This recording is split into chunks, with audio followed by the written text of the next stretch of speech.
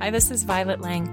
Welcome to my podcast, The Pleasure Path, all about love, dating, relationships, and femininity. I help successful, spiritual women find their pleasure and their power to create healthy partnership.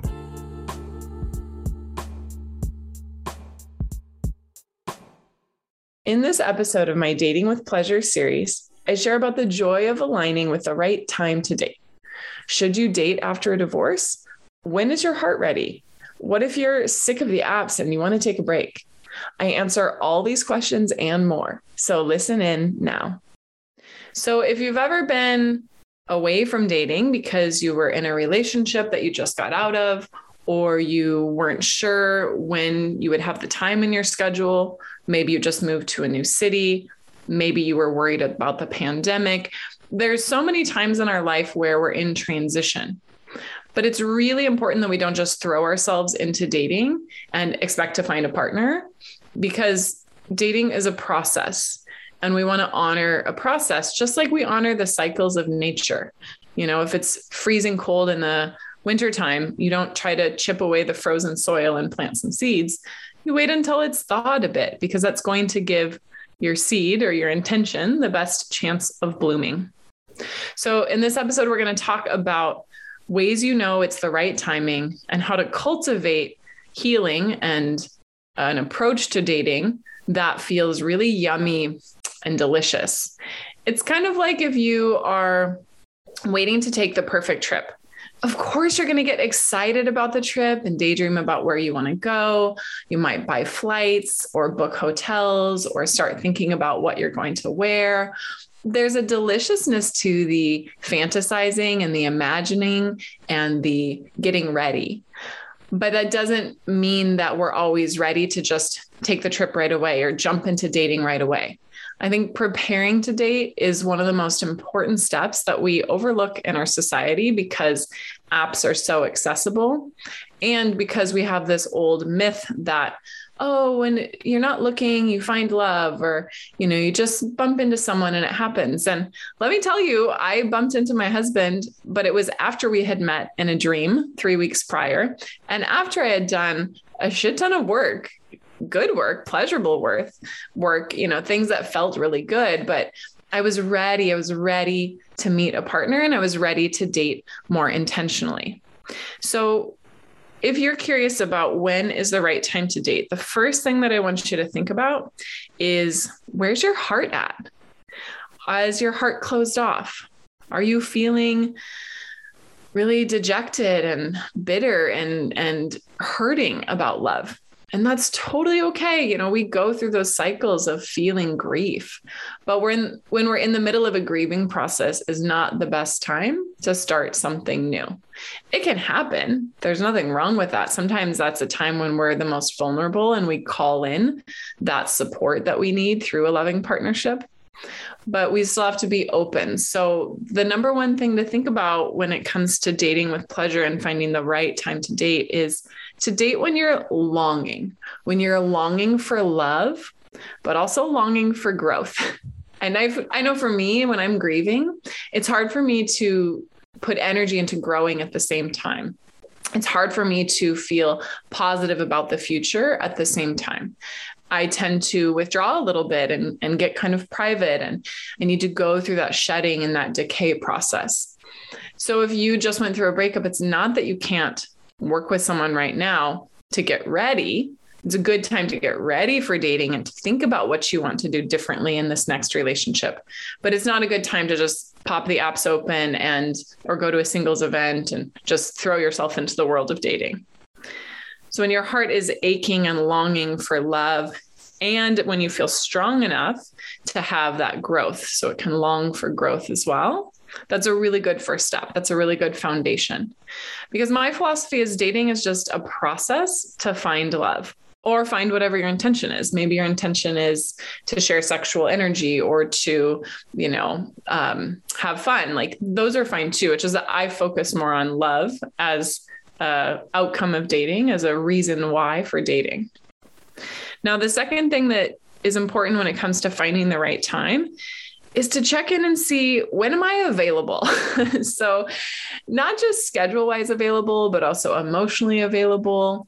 And there's a way where I would date in the past and I would say I wanted love and that I was available, but I had a hella hard time being vulnerable. So I would find that even though I was going through the motions, I was on the apps, I was going to events, I was meeting people, I was going on dates, I was hiding my truth almost all the time, especially if my truth was uncomfortable. If I was angry or frustrated or upset or disappointed in something that my date had done, I would just laugh it off or not saying anything or build a story in my mind and not give them a chance to actually change that behavior or build a deeper connection. I know how hard it is to be vulnerable. It's something I struggled with for probably the first 30 years of my life, maybe even a little bit more. But when we're emotionally available, the dating process is so much more effective because us, our date, and the universe can course correct with this feedback loop versus if we just keep it inside, then we just kind of get more of the same. So you want to make sure, number one, that there's this deep longing for love as well as growth. And number two, that you're available emotionally and that you're willing to be vulnerable. And if that's something that's hard for you, work with a coach or work with someone who can help you get in touch with your feelings and have the courage and the practice to speak your feelings, even when it's a romantic context, even when you're afraid you're going to mess it up, even when it feels like there's a lot at stake because your attachment style things are coming up.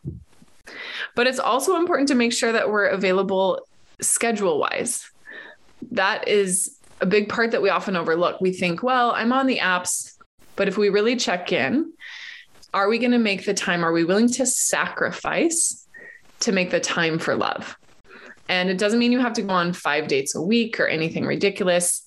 I think dating is an energy game, not a numbers game. It's not about more dates. It's about high quality dates that fill your cup and turn you on and inspire you about the world and what's possible.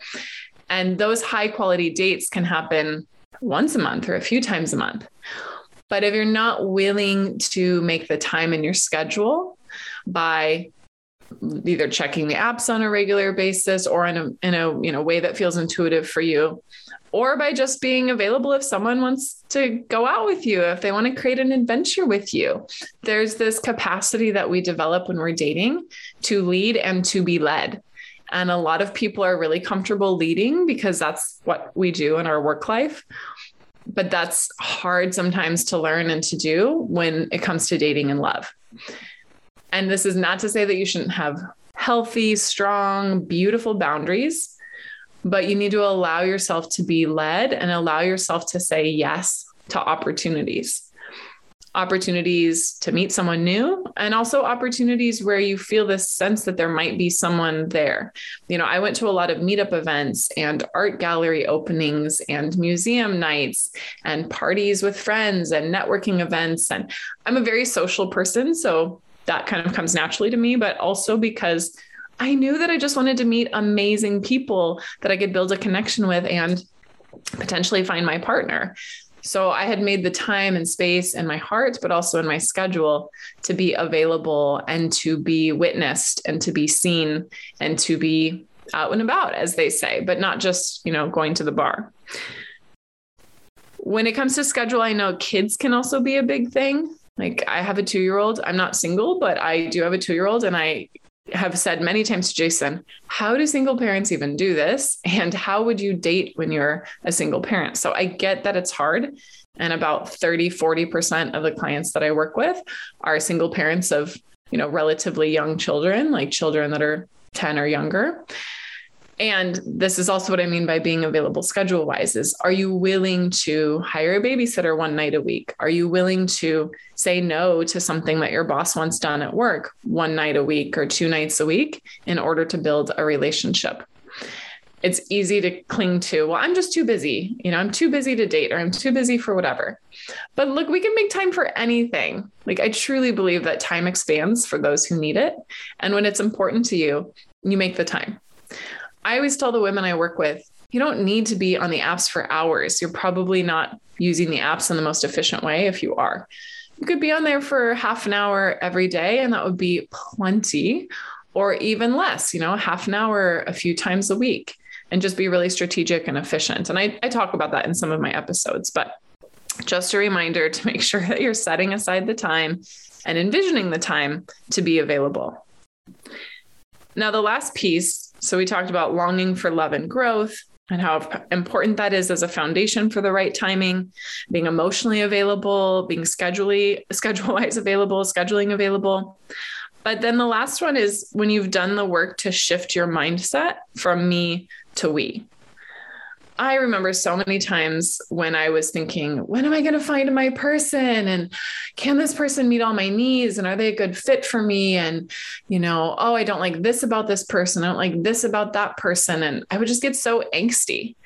And there's nothing wrong with that. I mean, our fire and our anger are so powerful for clarifying what we need and giving us the courage to set those healthy boundaries and not settle. But I really had to shift my mindset from who's going to meet all my needs and when am I going to meet my partner to what can I create in any moment with another human? What can we create together in terms of our conversation or projects or passion and lovemaking? Like, how can I open myself enough to feel a deep sense of interdependence, not independent all the time, but also not codependent. And if you're coming out of codependent relationships or patterns, it can feel frightening to get close to someone again. You might feel like, oh, what if I slip back into that pattern? But you can find the we space and still stay connected to yourself. In fact, that's the only way to create a healthy we space, is to still be connected to yourself in that we space.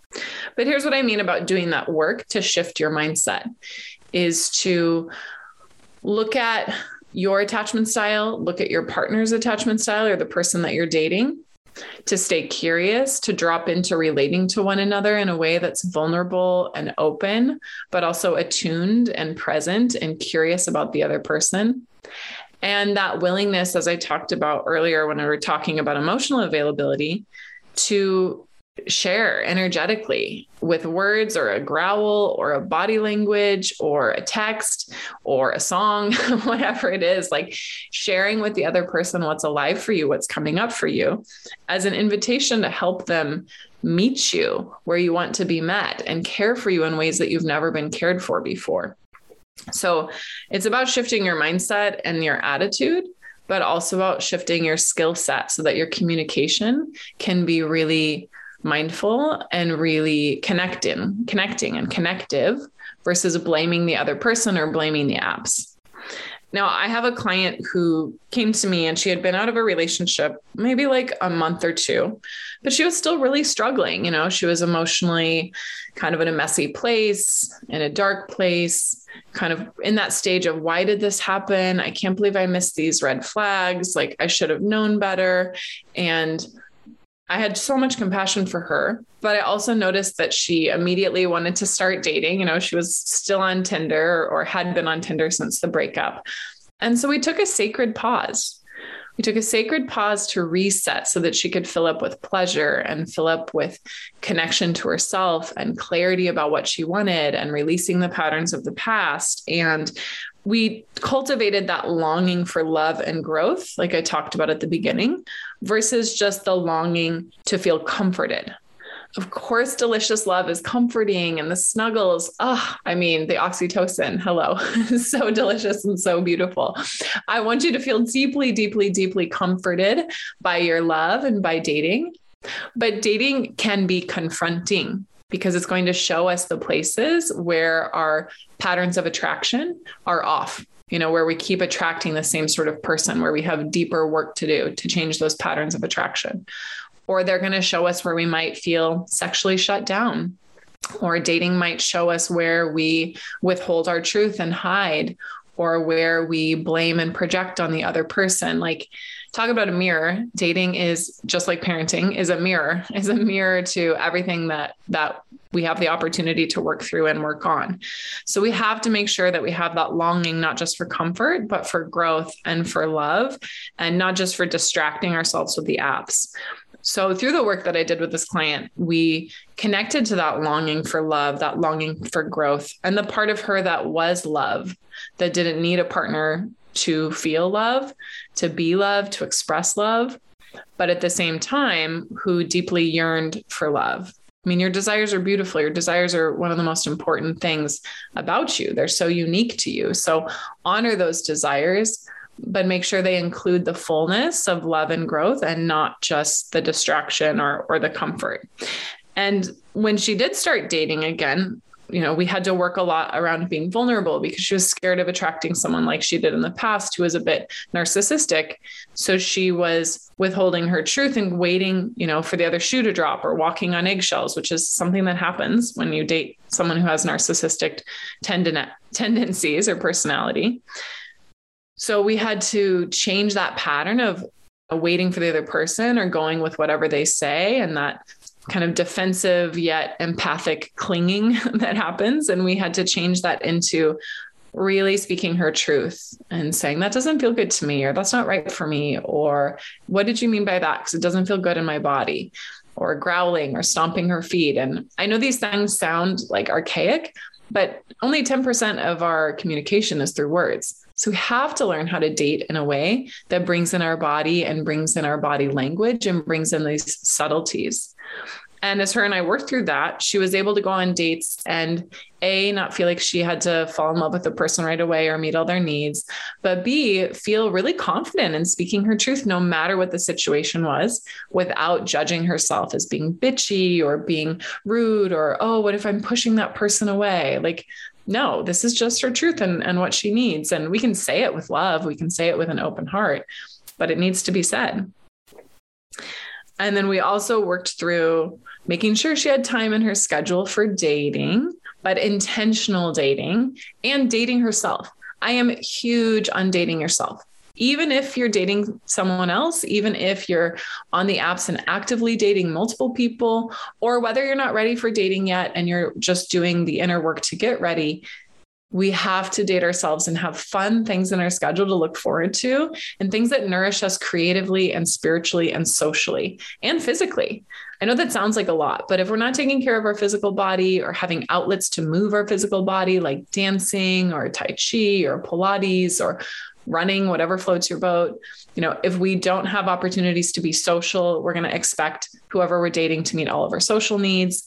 And I deeply believe we need a strong spiritual practice in order to keep us connected to our higher purpose and our truth of being here, part of which is love, but we want to be in a partnership that supports our purpose and supports our radiance and supports the gifts that we have to give the world. And then, of course, creatively, we overlook this. We think, oh, I'll get to creativity like a hobby, maybe after I retire, or maybe when I have some time off. No, like your creativity is the fuel that lights up so many of these other places in your life. And it might be cooking, it might be singing, it might be painting, it might be building a business, it might be witnessing the creative acts of others, like going to a performance or checking out a museum. But when we feel connected to our creativity, we feel connected to our sense of aliveness. And that sense of aliveness is so freaking sexy. So making sure that you're dating yourself and nourishing these creative, social, spiritual, and physical needs will allow you to have something fun to talk about when you go on those dates, and that you have something interesting to chat about when you're on the apps. Like having a full life means that you have the space for love, but that you also prioritize other things too, so that you have something to give and bring to the relationship. And then, of course, a lot of the work that I did with this client and all of my clients was shifting into that interdependent mindset instead of just about her or just about her partner, about that symbiotic nature of healthy love and communicating from that place of we. Asking the other person's input instead of saying, oh, can we go to dinner at 7 p.m. on Friday and I'm craving Thai food? There's nothing wrong with that, but it's different communication than saying, oh, I really miss you and I'm excited to see you sometime. What feels good to you? When would you like to connect? You can make it a collaborative discussion. What are you craving? What do you feel like? I want something spicy, Thai or Mexican, or, just making it more of an experience instead of a logistical process. Yeah, I know texting and messaging, it can be hard sometimes, but every interaction and every message is an opportunity to convey your values, to spread love, to deepen the connection and intimacy, and to learn about yourself and the other person. So I was so delighted when this client, after only 4 months of working with me, met her partner, and 6 months later they got engaged. Like, this is just what's possible when you do the work to be ready to date, and date when it's the right timing, and make sure that you're available emotionally and that you use and honor dating as a spiritual process, not just a swiping process. So I love helping people find the right time to date in a way that feels really juicy and delicious for them, and in a way that really honors them. So I hope that you've enjoyed this episode. And if you feel like it is the right timing to start doing your work to be ready to date, or if you feel like you're ready to date, but you're just not getting the results that you want, the type of dates that you want, or the depth of relationship or commitment that you want, then reach out. We offer transformational love sessions where we'll go deep for 45 minutes or so on the phone and talk about what's been working in your love life, what's not working, and where it is that you want to go. What's that grand vision? What's that love and that growth that you've been longing for?